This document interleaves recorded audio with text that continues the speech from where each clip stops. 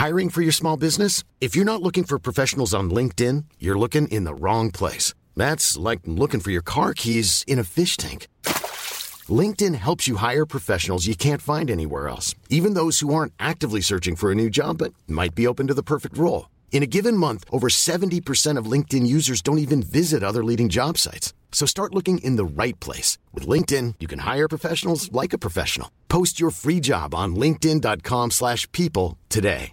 Burrow is a furniture company known for timeless design and thoughtful construction, and free shipping, and that extends to their outdoor collection. Their outdoor furniture is built to withstand the elements, featuring rust-proof stainless steel hardware, weather-ready teak, and quick-dry foam cushions. For Memorial Day, get 15% off your Burrow purchase at burrow.com/ACAST and up to 25% off outdoor. That's up to 25% off outdoor furniture at burrow.com/ACAST. Hold up. What was that? Boring. No flavor. That was as bad as those leftovers you ate all week. Keke Palmer here, and it's time to say hello to something fresh and guilt-free. Hello Fresh. Jazz up dinner with pecan-crusted chicken or garlic butter shrimp scampi. Now that's music to my mouth. Hello Fresh. Let's get this dinner party started. Discover all the delicious possibilities at hellofresh.com. Bake with a Legend offer fans of the Great British Bake Off the chance to bake alongside their favourite stars from the show. If you're planning a special birthday, a hen party, or perhaps in charge of your next work social, why not get in touch with us to discuss arranging an event for you? We also offer Bake with a Legend at Home, where one of our Bake Off alumni can come and lead a baking class in your own accommodation. Just imagine that, Howard or Jane coming round and teaching you afternoon tea. For more information, visit bakewithalegend.com or email info@bakewithalegend.com. The one which really got my goat was the most stunning milk sweets ever to grace the tent. Well, it's like, well, we've never done them before, so of course they're the most stunning milk sweets ever to grace the tent.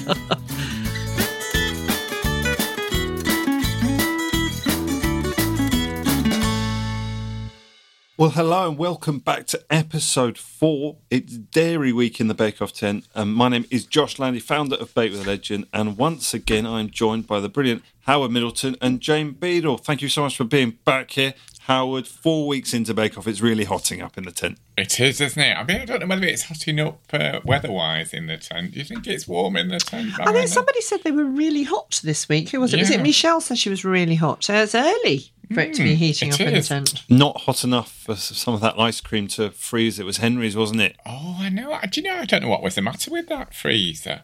It really looked as if it should have frozen better than that. It did, and I thought it was in there long enough. It seemed. I know you can't always tell timings, but... You cannot tell timings. Do you ever think, like, if you watch football highlights, I'm a big football fan, if you watch some of the football highlights, you can see the minute of the game that this took place in. You know, it will tell you this is a 70-second minute, and you've got some context. You'll be like, oh, there's only 20 minutes of the game left, so they had a big chance to equalise.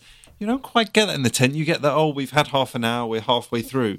But It's very hard as a viewer because almost for the drama they put in, you know, these moments, you're not quite sure how long they really have got left. No, I think they can be quite creative with the kind of editing. Yeah. Obviously, they are absolutely on the money in terms of how much time the individual bakers have to be able to do that task. If it's 2 hours, it is 2 hours.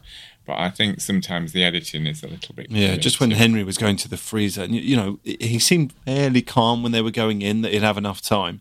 And then very quickly it didn't. And another person who didn't have time this week was Priya. I mean, she was probably the most unready anyone has ever been for handing in their bake at, you know, the end of a technical. It was extraordinary. Yeah, it was extraordinary. I know things go horribly wrong in the tent, and she was completely thrown, wasn't she? And I think standing there stirring her lemon curd just was the thing that ate all the time up. I think we mentioned this in last week's podcast. When you've seen her be so calm and they're making a big thing out of the fact she's just sitting there stirring, you know that's going to come back to bite you eventually. But for the two of you, when you were in the tent, obviously you're keeping a bit of an eye on what else is going on around you. Surely it's alarm bells if everyone else seems to be flying ahead of you. I mean, you've got to just stop, don't you, and start moving on the next stage. So did you ever find yourself, Howard, at sort of falling a bit behind, a bit worried? I think there's a couple of things. I think sometimes you are concentrating, particularly in a technical, you're concentrating so much on your own bake that you don't realise what's happening around you. I remember there was one particular bake when we had to do custard tarts, and I was absolutely shocked. I thought, do you know, I'm definitely going to be bottom here because I couldn't get two of them actually out of the tin. And then you stop and you turn around and you see everybody else has had the same problem and you're suddenly relieved. Yeah. You think, but you haven't had a chance to kind of survey what's happening in the tent because you've been concentrating so much on your own. But I think the other thing is sometimes it's almost like a sort of self-fulfilling prophecy. You sort of know that stuff is going wrong and actually you don't particularly know what to do to stop it. You're on this kind of roller coaster. And I can well imagine that that Priya was in that situation knowing that this is not going to end well, but she just couldn't dig herself out of it, really. Couldn't get the time back, no. so to speak. We've had a number of questions in from the listeners. People have been emailing the bakedown at bakewithalegend.com. You can tweet in at bakewithalegend. And Howard, Gary Birdle has been in touch and he wants to know who eats all the food. And there's a few questions I think people want to know about this. One, who eats all the food? Do you get to eat some of the food? And, does any of it just end up getting thrown away?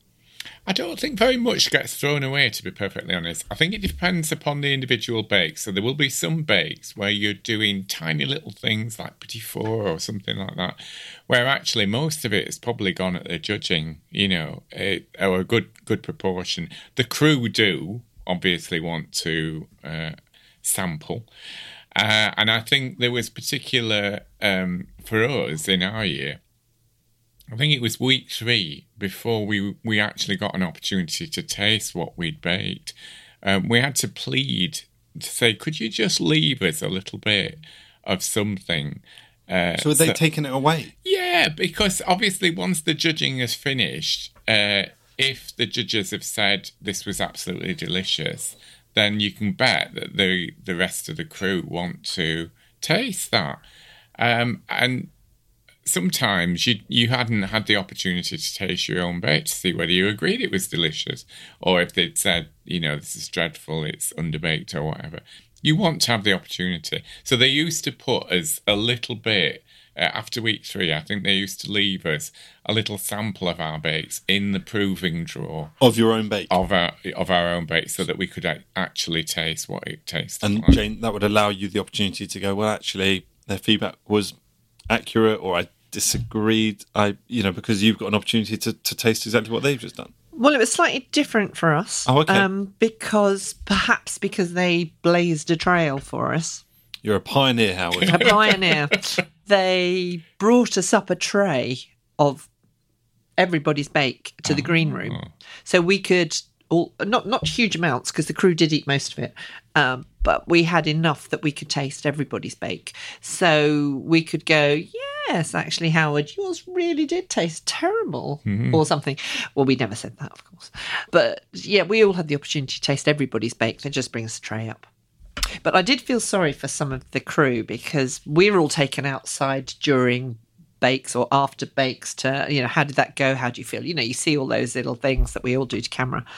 And if there's been a particularly delicious bake, the poor old crew are out in a field trying to record you, and they watch the rest of the crew descend on whatever this delicious bake was. And you'll hear them on the radio going, can you save me a bit? Save me some. And they never do.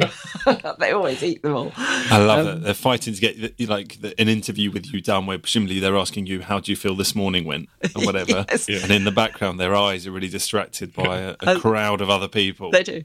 And you know when one is a bad bake because there's usually some left. Yes. Oh, right. Well, I can imagine. Never happened to me or you, Howard, as far as I remember.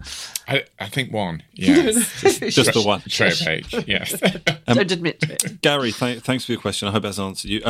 Lisa Jones has been in touch. She says, how much time do you get on day 1 between the signature and the technical? And do you go off and have lunch? So, and where do you have lunch? Can you put in a request for lunch? Is it a particularly nice lunch you get? Tell us all about that gap in between, on day 1.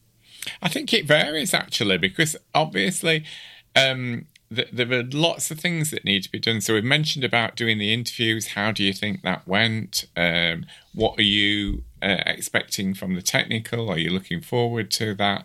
But also there's the judging to take place. So it can vary how much time you've got between finishing the signature and starting the technical. So roughly you might have, a couple of hours? A couple of hours, and yeah. you would go and have lunch? Yeah, but again, for me, I was quite a nervous baker. I know people said that on the surface I could look quite calm, but I found at certain points that I was quite anxious about it. Less anxious about the technical because there's very little you can do about it. But you don't always feel like having something to eat if you're so absorbed in doing the bakes. I found that I lost my appetite a little bit. I'm assuming, Jane, you don't have to bring your own packed lunch. I imagine Henry has. I like the idea. Henry's got his little lunchbox. I bet he has. He's got his sandwiches with the crust cut off, cut in fours. But presumably they provide a nice meal for you to provide for you between the gap. They do. An outside caterer comes in, one of these ones that will work on any film set and feed all the crew and us as well. So we all go and queue up and get our plate of whatever it was, which I have to say was pretty good, actually. We had some nice food, but we didn't always have a huge amount of time to eat it because there are various things that happen. We do have to go out and be filmed. Where you see people sitting at their bench gazing lovingly at their bake, we have to go back and have those shots done. There's all sorts of things that go on and it has to happen. So you might be halfway through your lunch and then you get called out and have to go and do that. And would you sit and have lunch together with the other contestants? You might be with some crew? No, we never spent any time with the crew. We were all together, and actually we brought board games in and somebody would have music. So we'd play board games the whole time. So the games, whoever brought them in, and Andrew was a great one for bringing in board games, they would be there for the whole time Andrew was there for the whole 10 weeks. So, we played some fantastic board games. We had an absolute hoot. There was one comfy chair, and Andrew likes to have a little snooze in the middle of the day, so he'd be the one that used to snooze. He'd have a little snore in the corner, and he could sleep through a bomb going off. But the rest of us were either being asked whether we'd made any changes to our recipes, or whether we'd, left something out, put something in, or we were playing board games, or we were eating. We had plenty of things to do. Where, Howard, you mentioned there about having to go off and do the interviews. How did this morning go? Would all, let's say week 4, you've got 10 people there in the tent, would everyone be pulled out, and how did it go for you this morning? Or is it they just pick out the people that did particularly badly or well? Do you think everyone got pulled out? I think generally, again, because they're wanting as much flexibility as possible when it comes to the edit, I think generally everybody, almost everybody, if not everybody, has to do those interviews, really. And Jane, we've seen some people already in this series get fairly emotional doing those interviews. Would you have the ability to say, look, give me a few minutes, or they'd be quite strict with you and go, no, we need to do this now, and whatever your emotion is, your emotion is? Well, they have a very, very tight schedule, especially at early stages, and they've got to get everything done and then back into the tent. Very often we didn't finish till 7:30, 8 o'clock in the evening. So, they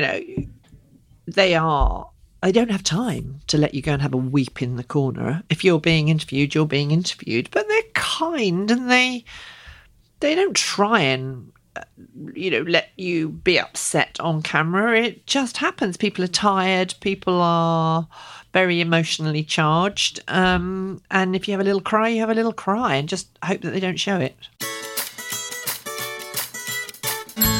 So let's look back on the week in the tent, and I can't ask either of you about your memories of Dairy Week, can I, Howard? It's a new one, which you don't get too many new ones in Bake Off. We didn't see this one coming. No, it's interesting. Although I thinking back to my first week in the tent, Cake Week, I can remember putting yogurt or sour cream or something in a cake that I was doing. I think it's just that it's never been kind of categorised as Dairy Week. You're before. A trailblazer, Howard. The trailblazer. Fancy putting dairy in a cake. Do you think, exactly. Do you think it's unusual? No, not really. So it's a more a rebrand of the week, Jane, would you say? Well, Dairy Week. I honestly... I'm not sure you're too impressed here. I love Bake Off, and I have nothing but respect for their production company, Love Productions. But seriously, Dairy Week. I mean, it was as though we've never put dairy in cakes. Well, we've always put dairy in cakes. And yeah, the showstopper, I was less than impressed with the showstopper.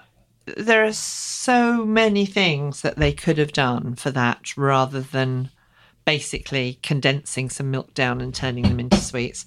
It's as though they don't want to repeat something that possibly has happened in previous years, but I don't think they showed the most amount of imagination for this week. I'm sorry to be a real party pooper and really be miserable about this, but they could have found something better to do for the Howard, showstopper. just because Jane's spoken like that, I don't think you're getting off Howard's hump this week. We're still coming to you later. I'll still have a hump this week, yeah. Okay, well, that's great. Look, I mean, we'll come on to then the signature to start with. And the challenge was to make a dairy cake. A cake mixture must include a cultured dairy product, perhaps buttermilk, yogurt, to make a moist sponge. And they were given 2 hours, 15 minutes. Paul said he wanted to celebrate dairy. And there was something, was it Noel's narration that really appealed to you, Howard? The dairy world is a hotbed of innovation. Now, artisan bakers are bucking the plant-based trend and harnessing the very best it has to offer. And with its creamy decadence and microbial benefits, cultured dairy is fast becoming a darling of cake making. It's like, I can't believe that. Oh, I love it. Oh, Do the microbes live, actually, if they're baked? I don't know. If you just kill them all off by sticking them in the oven. I just thought, do you know, like you were saying, Jane, we have been putting dairy and cultured dairy in bakes for quite some time. Goodness, yeah. I made some scones the other day with buttermilk in. No. I did. They did make it sound rather novel. That's certainly true. What do you think you'd have gone for here, Jane? You got 2 hours, 15 minutes to do so. What would you have been your default direction you'd have probably taken this in? I would probably have gone for buttermilk because I like using buttermilk. Does anybody know how you make buttermilk? You should tell us. Yeah, shall I tell you how you Yeah. make butter? I made some buttermilk with somebody at the weekend. If you just put some double cream in a jam jar, fill it about half full, and shake it for a long time, you'll suddenly hear it go slosh, slosh, slosh. Yeah. In it, you'll have then a lump of butter, which you take out and rinse, and the stuff that's left is buttermilk. And yes, you can add salt to your butter and make it tasty, but the stuff that's left is buttermilk, and it's brilliant. It's better than the stuff you buy in the shops. You just divided it. So you've got the butter from the cream and you've got the buttermilk from the cream.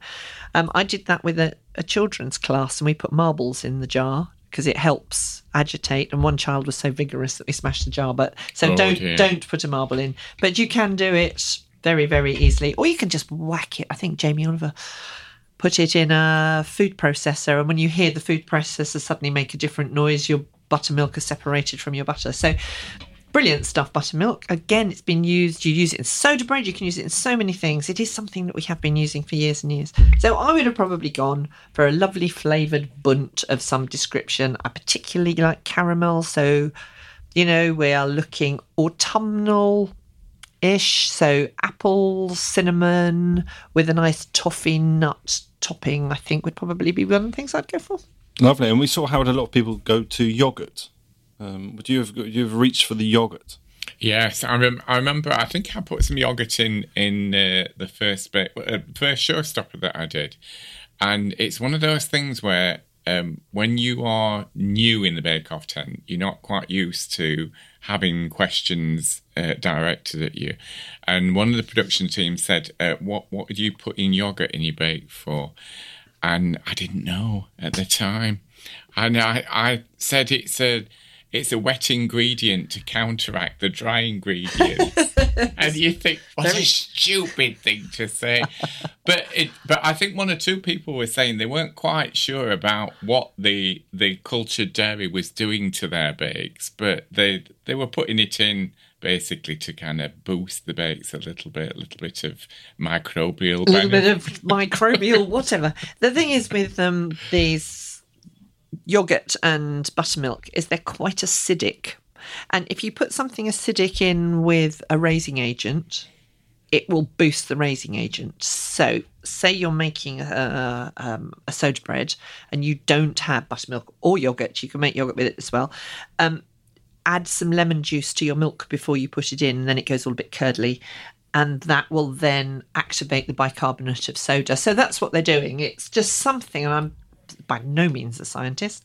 It's something to do with the acid activating the raising agent that gives it that extra little bit of lift. But that is a more convincing answer than putting wet with dry. Wet with dry. Yes, it is.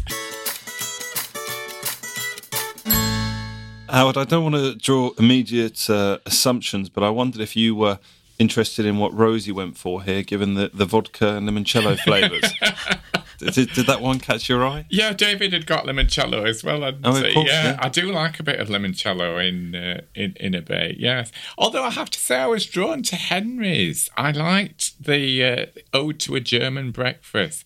I remember of a particular cake that I had in Amsterdam once, which was not that kind of cake. I'm just saying that.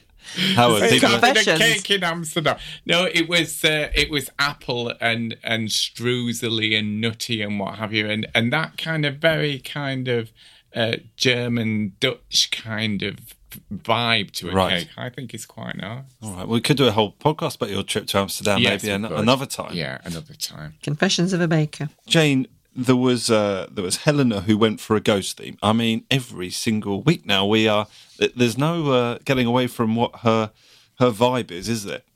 No, there isn't. But I quite like it. If we think about last year with Kim Joy, everything was a little animal, and she's done pretty well out of it. She's got her book out, and it's all absolutely gorgeous. Did you get sent the book?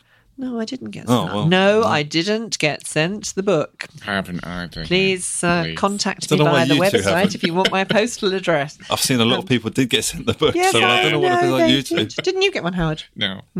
We didn't. Neither Howard nor I got one. We'll keep an eye out. Going back to Helena's ghost, I don't mind the theme. I really like Helena. I think she's got her own personality and she does what she does, and she does it very well. And the ghost cake, I wouldn't have thought to do that. I thought it was a very sweet little ghost with the pipe flowers on its head. And what did Prue call her? Yes, she said it was good for a mad woman. Yeah, not the kindest. I'm not sure. She just meant it nicely, didn't she? It was amusing because then somebody said something about pot calling the kettle black or something. It was quite endearing. But I think it was meant to be endearing, indeed. But I think she's doing some stunning bakes, and the fact that she might have a spider or a ghost or something like that is. She's different. She's different and she and does some very creative things. So I like her. Absolutely. Now, Howard, Michelle, we can't get away from what happened. She broke the stand. I mean, we had the drama in last year's final. Rahul, didn't he? He had the exploding jar, and that broke. This wasn't quite as dramatic, but there was a bit of drama there, and you had Michael coming over to the rescue as if he was Superman, saying it's about to sink, it's going to sink, just in time before it tantalisingly didn't fall. And then you had Phil sort of holding up a plate just to make sure it was supported until an alternative stand was found. Yeah. It's funny actually, because I used to have a beautiful Scandinavian glass stand, and I did exactly the same thing, where sometimes if you are just tipping something out a little bit too firmly, you catch the edge of it. And sadly, that's what happened, wasn't it? I felt sorry for her. It's also still nerves as well, and you're concerned about things coming out of tins and things. And they're fairly hefty, some of those tins. It felt in the circumstance it could have gone worse. So the cake didn't fall. No. It could have easily sort of gone half of it and fallen over. Did it have any shards of pottery in it, though? Oh, wow. Well, I don't know. Seemed hopefully everyone that would have been a worry, wouldn't it? That would have been. Well, in the end, Paul said it wasn't quite as loose and open like he expected, and Prue said it was a little bit claggy. So wasn't the best feedback at the end of the road for Michelle. We had Phil had his truckingly lovely rose cake, Priya with a chocolate chip banana cake, and Michael used two types of cultured dairy, using sour cream and a cheesecake, Jane. That was a little bit different. Yes. I mean, just going back to Michelle's first. Yes. As soon as I knew what she was doing and she was going to do rhubarb, I immediately thought, before we even saw it, that it's going to be claggy. Because you put something, a fruit like rhubarb, particularly in a bake. And it does go soggy. You have to be very careful on the fruit that you choose. And we all make those mistakes. But rhubarb has been a problem over the years in Bake Off. Sorry, you were asking me about Michael's with his two different types of cultured dairy. I really felt sorry for him, actually, because he was trying and pushing the boat out. And it did look very pretty. And as they said, it tasted great. He had a difficult tin with a difficult bake. I think had he wanted to do that in hindsight, if he'd had a what do you call them? A spring form tin, so he could have got the whole thing out, then that might have been a better choice. But it's very easy to decide to say that after the event. My heart went out to him because it had so badly stuck in there. But I'm going to make a plug for Nancy, the wonderful Nancy Birtwistle, who knows. Oh, she answers all my problems. She is absolutely amazing. She has this wonderful lining paste that is, you use equal amounts of Trex, flour and vegetable oil, mix it all up together, shove it in the fridge, absolutely fine, keeps for months, and then paint your tin with that stuff and things miraculously come out of the tin. So smoothly. Michael, if you're listening, check out Nancy's lining paste, because any awkward shaped tins like those bunt tins, it really does help get things out. Michael referred, Howard, that he had made this cake 10 times during the week, and I mean, he's young, maybe he had a bit more time on his hands, maybe he wasn't exaggerating. He said it had only worked once. I mean, a 10% ratio isn't a great one to be walking into this week, was it? It isn't, but as I say, sometimes common sense departs from you when you're going into the bake-off tent. You think, oh, if there's just that chance that it might work, because actually when it has worked, it's been absolutely fantastic. But it was one of those things when he took it out and it split, I found myself, I literally went, oh, like that at the TV, and it's like, you know, I'm getting quite emotionally involved here. I need to just take a break. Yeah, Henry was looking at it, sort of desperately trying to think of what he could say. Yeah. And there didn't seem to be too much he could contribute. And then you saw the VT of Mike ultimately after he'd had his feedback saying, you know, sometimes it works, sometimes it doesn't. It's just a cake. Yeah. It was sort of a very bake-off, emotive statement. So, yeah, overall, which one did you think was best, Jane, of all the signatures? It's a difficult one, actually. I liked Henry's. I thought it looked very smart. I like those dried apples he had on the top. I like David's. My first week in the tent, I did a lemon and poppy seed and had some limoncello in there. So it's obviously a flavour I really like. And it was described as very neat, beautiful, light and fantastic.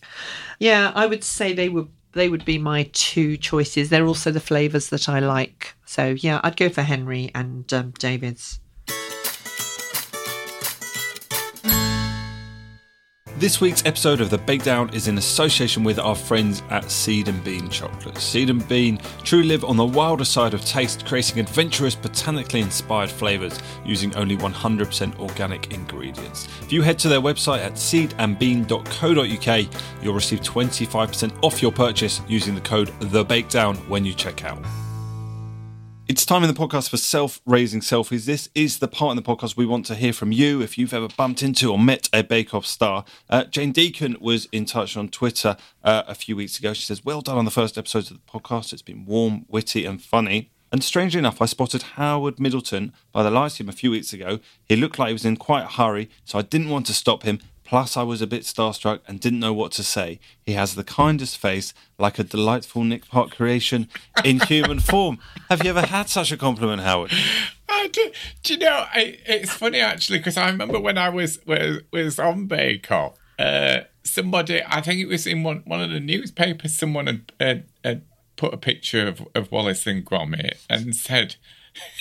Not like me. Is it Wallace is the guy and Gromit's the dog, is it? Yes. Yes. So Wallace I'm like Wallace. Yeah, apparently. More cheese, Gromit. Cheese, Gromit.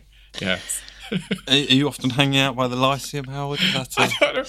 I was in a hurry, wasn't I, apparently? Oh, dear. I did judge a cake contest at the Lyceum a few weeks ago, so it may have been that I was I was like, oh, perhaps I was just taking my mum to the bus stop. Well, you were Not in a walking hurry. the dog. You were in a In a hurry. hurry. obviously. Were you running late for that competition? I don't know. But if Jane sees me again, then please do stop me and don't be so starstruck. Jane, we're going to send you one of Howard's books as a congratulations for this spot. And if you have bumped into someone from Bake Off or you've got a good story from over the years, do let us know. You can email us thebakedown@bakewithalegend.com or tweet us at bakewithalegend. So it's time to turn our attention to the technical. And this was a throwback to Tudor times, Jane, wasn't it? They were asked to make 12 Maids of Honour. They were told it was going to need a flaky, rough pastry case, 1 layer of lemon curd, silky smooth, well-risen cheese curd, filling topped with a Tudor rose, and 2 hours to do this. And was it the worst effort ever from a bake-off group at a technical challenge? Well, if the judges were to be believed, then yes, it was. But, so, Maids of Honour, Richmond Maids of Honour, I think, was the original name, because it was believed that the ladies-in-waiting, or the Maids of Honour in the court of Henry VIII, particularly liked these tarts when they were at Richmond. So they're called Richmond. I did have a little Google, and all the ones that you see popping up online from some very, very well-known chefs and bakers didn't quite look like the ones they had in the tent. They were all quite shallow, the ones that you will see. Well, and that was something that Paul was criticising. Yes, they were criticising it for the bakers in the technical not having them deep enough. They were all the ones I've seen online are quite shallow. Prue said to Helena that hers was more like short crust, and perhaps she's come up with a new recipe, but they tasted lovely. I think there are recipes online where they've been made out of short crust, so I think maybe they were treated a bit harshly, the bakers, in this challenge. I'm salivating at the thought of them because I'm a little bit hungry, and they're just the sort of thing that I like. A little bit of cheesecake, a little bit of lemon curd. I think they were treated a little bit harshly. And they had a lot to do in the time. There's no doubt it's a tough challenge, Howard. It was a tough challenge, yeah. I mean, I suppose on the one hand, again, you are guided by the size of the tin that you've got. So I suppose they might have thought maybe I should bring it to the rim of the tin rather than doing it shallower than that. But lots of things to do, making the lemon curd and doing the pastry, everything from scratch. And I don't think most people knew what a Tudor rose looked like either, which was a bit tricky. What did you think, though, of Helena leaving out the water? It's very easy to leave something out. We've all done it. We've even done it at Bake with a Legend classes sometimes. It is true. You get so carried away with what you're doing, and I don't know how detailed the instructions were. I suspect the instructions were pretty sparse. So maybe she was just trying to rush through it. There's a lot to do. What was it, a 2-hour challenge? Yes. There's a lot to do. It's so easy to forget something. I would have thought she might have thought, hello, it is a bit dry. Let's sling some more water in it. Oh, what do you mean more water? Some water. Just because the texture wasn't very good.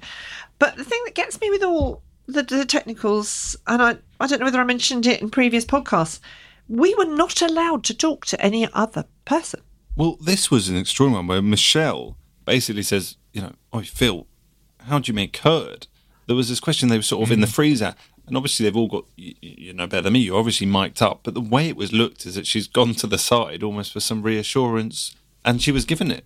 Yeah. I think, as we were saying, it's almost unheard of, isn't it? But completely. obviously, We would be pulled up for it. Don't even turn around and look at the person behind you. But if you're being pulled up by that, by the producers who, of course, we never see as the viewers, what do you think of the fact that it was shown on air? And there's no need to show that on air. They could have just had the conversation with the two of them at the time and reminded them not to confer. But that they've showed it on air. What do you make of that, Howard? I suppose there's a couple of things you can make of it. One, either somebody is saying, if you're not sure, ask somebody else. So they're being actively encouraged to do a bit of chatting.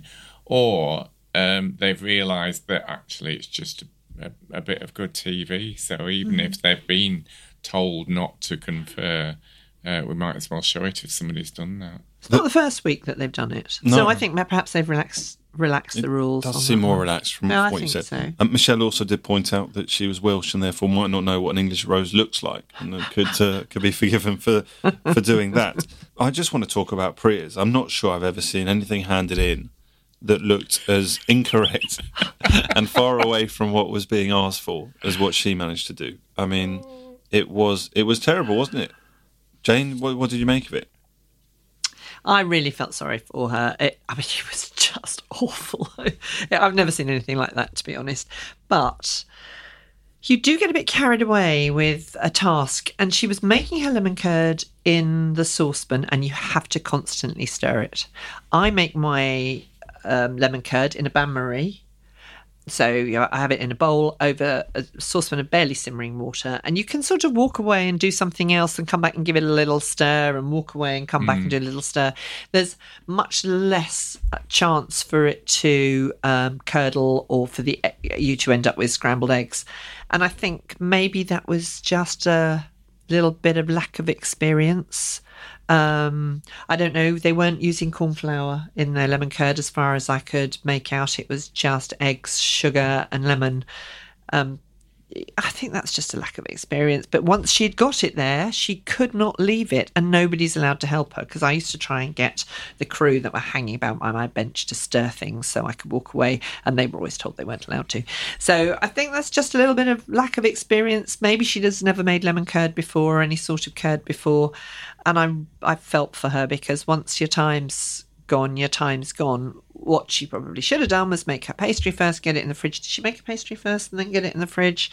But she should still have managed with 2 hours. So I don't quite know what happened. And you don't always see what's gone on. You just see the good bits in the edit. My heart went out to her. Howard, have you ever seen Paul refuse to even get his fingers involved? He didn't try them, did he? He didn't try them, no. Which I've never seen. I'm not sure. I think there have been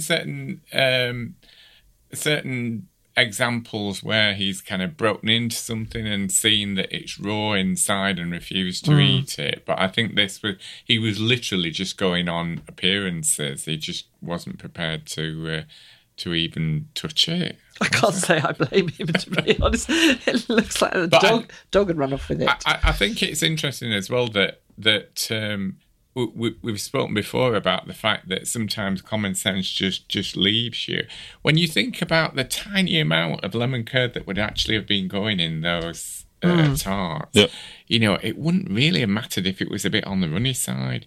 You could have, and people I think could realise that it is going to firm up a little bit as it cools down. So I think she just got her priorities completely wrong, really. Nobody came out looking, fantastic in this challenge, and Paul said collectively they were really bad. But your favourite Henry there coming in at third, David second, and Steph first. I mean, someone had to win, and it was Steph. Yeah, she was told not to look so pleased about it. It was no great shakes, wasn't she? It was like a compliment followed by being taken away fairly rapidly. We had a week like that. Bakewell tarts. We had the most disastrous. It almost looked as bad as that. I think I can't remember who. It could have been Rav, who had one that looked as though it'd been run over by a camera. On wheels, obviously. But deserved winner, Steph? Yes, I mean, it was difficult to decide which one was the least of the worst, really. But it's always very encouraging if you've done a particularly, unsuccessful bake that everybody else has done it badly too. Safety in numbers. Safety in numbers, yeah. Let's turn our attention to the showstopper. Howard, they were asked to create a stunning display of milk-based Indian sweets known as mishti. The display should have 3 different types and 12 of each. Paul suggested it could be a centrepiece for a stunning party or a wedding, and they had 3.5 hours. And this seemed a challenge for most of them, Howard, that they didn't relish, certainly you'd say. I think it's a difficult one because I wouldn't know where to start with it. So, I mean, obviously, because this is a showstopper, you are, and it's not like it being a technical, thank goodness, but you are able to do some research into them.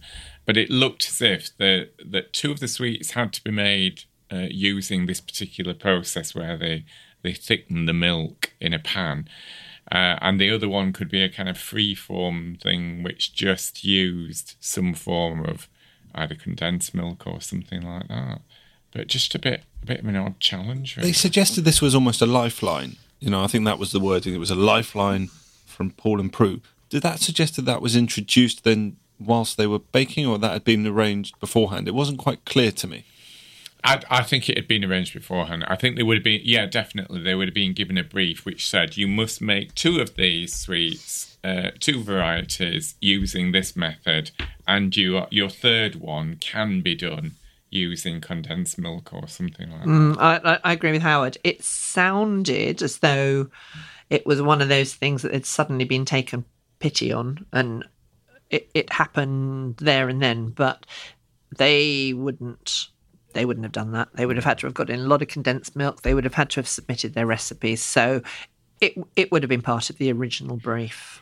Okay, and then we were told there was over 100 mishti to choose from. So they presumably would have, had some kind of list, would they, Jane, that would have been sent to them in advance to say this is, what we categorise as mishti, or would that not have happened? No, I don't think that would have happened because that would have been considered to be leading them in a certain direction. I think they would have been told it was mishti, do your research, submit your recipes, and we will tell you if it hits the brief, and we'll tell you if it doesn't. No, we'll tell you if it doesn't hit the brief, and you'll have to go and have another think about it, but we won't tell you where you've gone wrong because they can't help you because it's not fair on anybody else. So I think I am now intrigued. I have a real issue with this challenge. I have a complete issue with this challenge. Jane. As beautiful as they were, and I think the flavours were fantastic, and there's no criticism of the bakers whatsoever, what sort of challenge was that in a baking show? The challenge was to get that milk condensed. Now, I've condensed milk at home. It takes absolutely blimmin' ages, and at the end of it, you've got condensed milk. Frankly, you can go and buy a tin. They didn't have to do any baking. A couple of them chose to deep fry things. I think David made, tuile to put his stuff on. This was condensing milk and sticking flavours in it. Oh, interesting. Maybe it was not a baking showstopper. I really think that they chose this Dairy Week, and then they thought, oh my goodness, what can we do for the final? Did they have to use an oven? No. Did they have to steam anything? No. They just stuck some milk in a saucepan and let it go down till it was thick. And that was the challenge, was getting that thick in the time. I'm really sorry, Love Productions, about this. If any of you are listening, I think it was one of the worst show-stopping challenges that they've had in 10 years. Strong review from Jane. Howard, did you also felt that this was perhaps not one of the strongest challenges that's ever been set? No, and I wonder, as I say, I wonder whether, in a way, the challenges this week were sort of in the wrong order, whether perhaps the cake would have made a better showstopper, Perhaps mishti might have been a technical challenge or something like that, rather than, I don't know, but it just didn't. I think Jane's right that it didn't feel like this was the most appropriate thing for Dairy Week to show off their real show-stopping talents. I wonder if it's because that they don't want to repeat things. There was a wonderful cheesecake week in Series 6, Nadia's year, where she condensed some flavours, didn't she? I think she did an ice cream soda flavour, didn't she?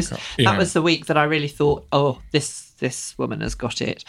We've had baked custards over the years that are particularly tricky. Yeah, I remember Ian Cumming making an amazing one year.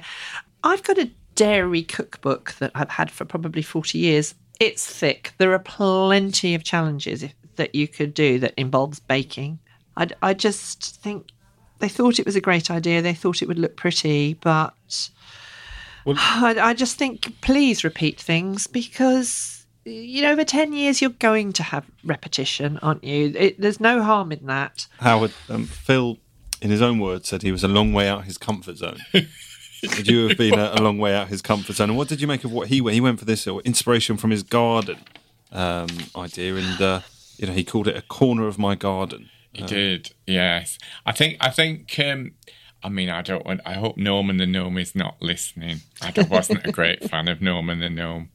I think the problem is sometimes that people think that the kind of display items are going to help their bakes, and actually I don't think it did in this case. If Norman had been edible, I would have been very, very impressed. But it just looked like something that he'd put on the side, didn't it? It wasn't. That's exactly what it was. Yes. For Norman the Gnome. And Paul even said, forgetting, the gnome, which you might not be a fan of, his actual, bake tasted, a bit fake and had gone overboard, and it was all a bit samey. So, pretty strong feedback against him. Henry, we mentioned about his ice cream not setting, and his face when he lifted up his mould and it was so clear it was all a bit of a disaster. I'm sure it pained you, Jane, being one of his big fans, seeing him like that. I'm a great fan of Henry's, but I am a fan of a lot of them. It was only because my son's a Henry. The whole Enid Blyton thing from series 1, from episode 1. I beg your pardon. Yes, of course, I don't like to see anybody fail. I like to see everybody do as well as they can possibly do and be beaten by the better baker on the day. So but why choose an ice cream? Yes, he was doing a lot. Choose an ice cream. You do set yourself up to fail, and I think I don't know why the freezer didn't work or didn't freeze it, but I know that those things then sit on a bench waiting for judging. So if it was an ice cream, whether he was allowed to then put it back in the freezer, it's going to melt on your bench. I had just whipped cream melt on my bench on a hot day. So that is interesting, and he was very nice and self-deprecating. I enjoyed when he did get that feedback, and he referred to you'd eat it if you were served it, said Prue, and he said, well, maybe if you were a prisoner. I do love Henry's sense of humour. He is very, very dry. He is very dry. I think he's very he's a very lovely young man, and I think we don't like to see any of them fail, but one's so young, they have so little experience compared to some of us old hardened bakers, and your heart can't help but go out to them. He was terrific. Were there any others, Jane, that sort of leapt out to you before we make some conclusions about who was right and wrong that went? I mean, Steph went with this Pink and Pretty Mishti.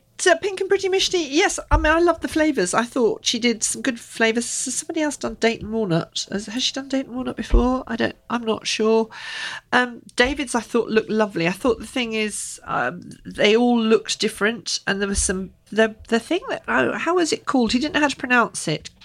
Kura water or something, which was the flavour of pandan. Now, I've cooked with pandan, and you have to be quite subtle with it. So he obviously got a very...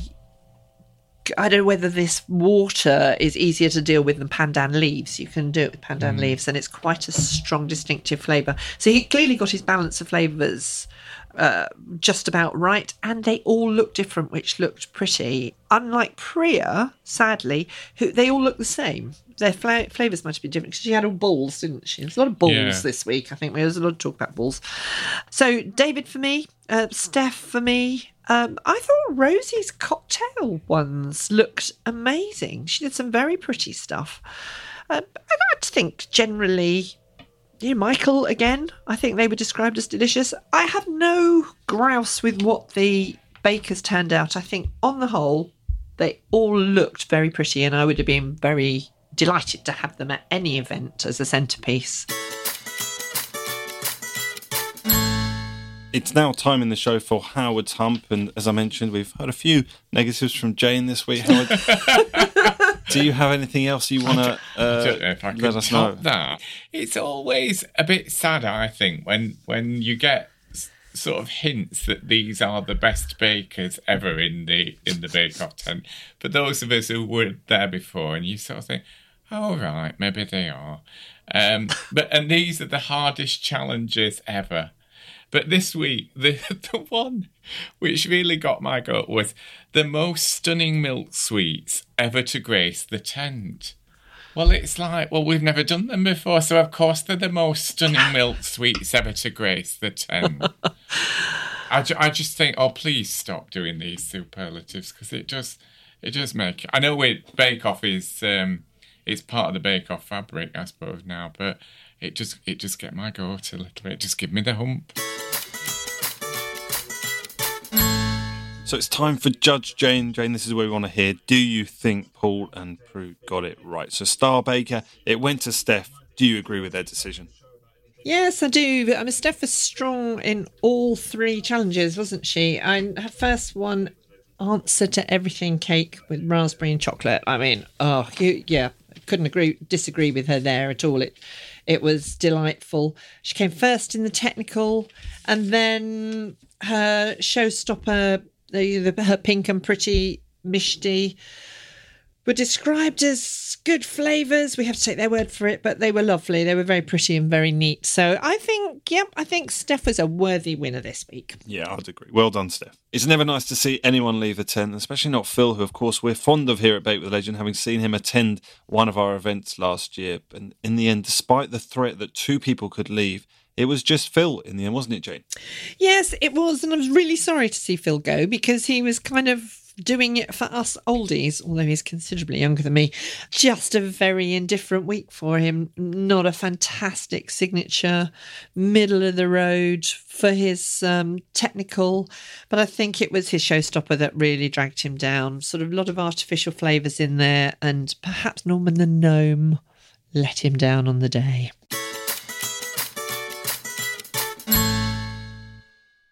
So that was Dairy Week in the Bake Off tent. We started with 13, now just down to 9. Thank you so much to Howard and Jane for being here, and we look forward to seeing you next week. A reminder, if you do want to get in touch with the show about anything, maybe you've met a Bake Off star, maybe you've got a question for Howard or Jane, you can email us thebakedown@bakewithalegend.com or tweet us @bakewithalegend.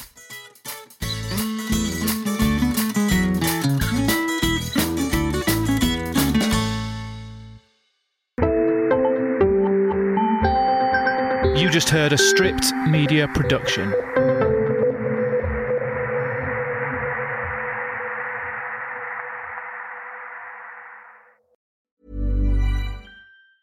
Ever catch yourself eating the same flavorless dinner 3 days in a row?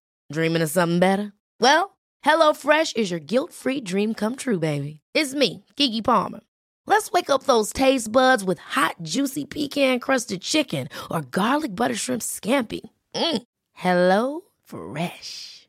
Stop dreaming of all the delicious possibilities and dig in at HelloFresh.com. Let's get this dinner party started. Planning for your next trip? Elevate your travel style with Quince. Quince has all the jet-setting essentials you'll want for your next getaway, like European linen, premium luggage options, buttery soft Italian leather bags, and so much more. And is all priced at 50 to 80% less than similar brands. Plus, Quince only works with factories that use safe and ethical manufacturing practices.